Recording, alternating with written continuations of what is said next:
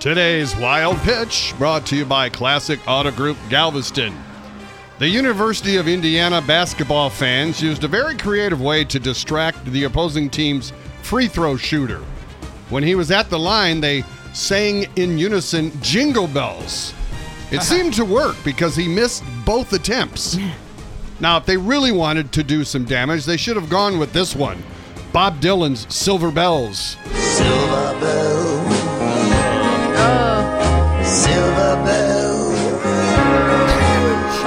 it's Christmas time in the city. Yeah, that would have made the team get on the bus and leave the building. That's today's Wild Pitch.